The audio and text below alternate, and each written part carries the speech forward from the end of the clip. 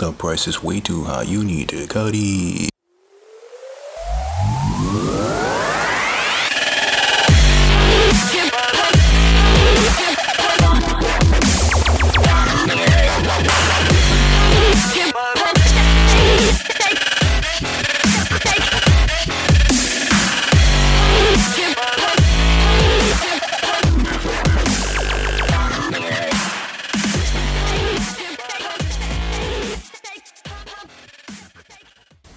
Do you still pay for cable? Do you have cable boxes in each room? Do you have wires plugged into your television from a cable box? Do you pay for these extremely complicated monthly fees that these cable providers charge you? Do you look at your bill and wonder what the heck you're paying for? Do you wonder why it's so expensive and why you have to have so many channels that you probably will never ever use? If any of this applies to you, then you seriously need to do some thinking. Now's the time. There's so many different streaming service providers out there. It's not that complicated. I understand you have been doing it for a very long time. We all have been doing it. The convenience. You come home, you sit down, you take this remote control that they give you and you point it at the box and you start flipping away. But the times have changed. The times of sitting down and watching a television show when it comes on at a very specific time, on a very specific day, is over. The world, as we know it, has evolved. I cut the cable about 8 years ago now. And during that time, high-speed internet was becoming a really big thing. But streaming services options weren't a big deal yet. So personally, I was streaming my own content from my own server.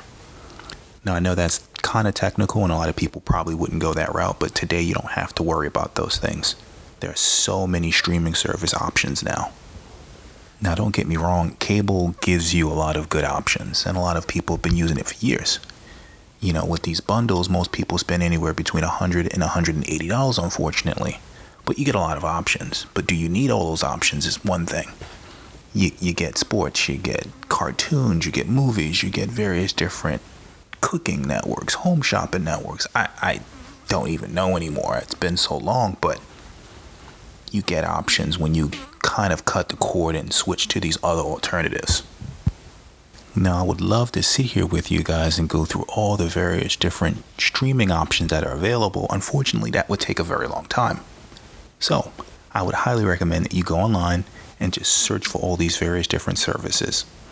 Now, the key here is to find out all the programming that not only you like, but that they offer, and kind of find that middle ground and compare the various different options that are available. Now, there are quite a few streaming service options that are available to you. You have Netflix, very good option. That's one of the options that I have.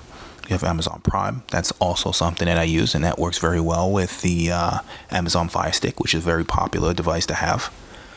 You also have Hulu, which is very popular. You also have YouTube Television, of course. They're a major player. Then you have services that are offered through AT&T. Now, I would look into that. I probably wouldn't go that route because their business model and their pricing model is structured very, very similar to what they offer on traditional cable television. Then there's the big one that I'm probably most interested in, and that's the upcoming Disney service, Disney Plus. Now, Disney Plus is going to start sometime in November, I believe November 12th, and that's going to start at about $12.99, which is about comparable to what you would pay for Amazon Prime. The kick here is that this is Disney, and if you know Disney, they own ESPN, they own Marvel, and they're slowly taking all their content away from the other services that stream, and they're going to make it exclusive on their network, on their streaming service. So imagine this. If you already have some type of streaming service, with Disney Plus, you're going to get ESPN Plus. You're going to get Hulu. You're going to get what Disney Plus is going to offer, all bundled in one for $12.99. Now, this is going to give Netflix a run for their money, and this is going to give you a tremendous amount of options. You're going to be able to stream from Apple. You're going to be able to stream from Google. You're going to be able to stream from your Xbox. You're going to be able to stream from your Sony PlayStation. You're going to be able to stream from your Roku device.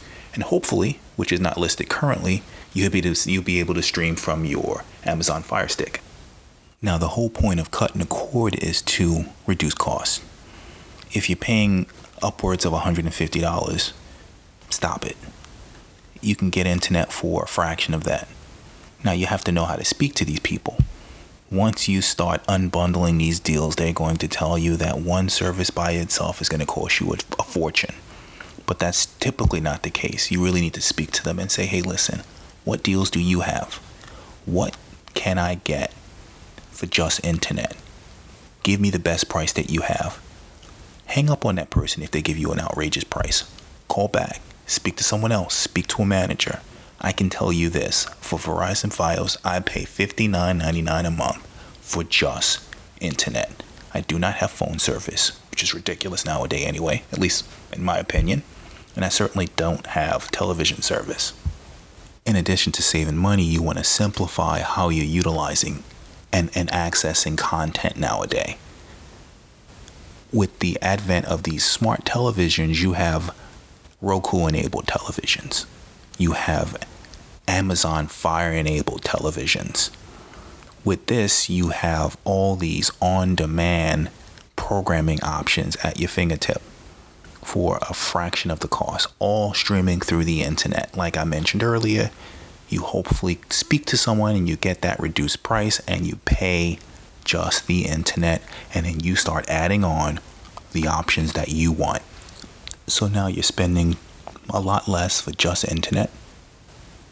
You are paying significantly less for the programming that you want to watch through these various different streaming services, which would probably cost you less than $20, $25 in total. The rationale for all of this for me is this. You save money.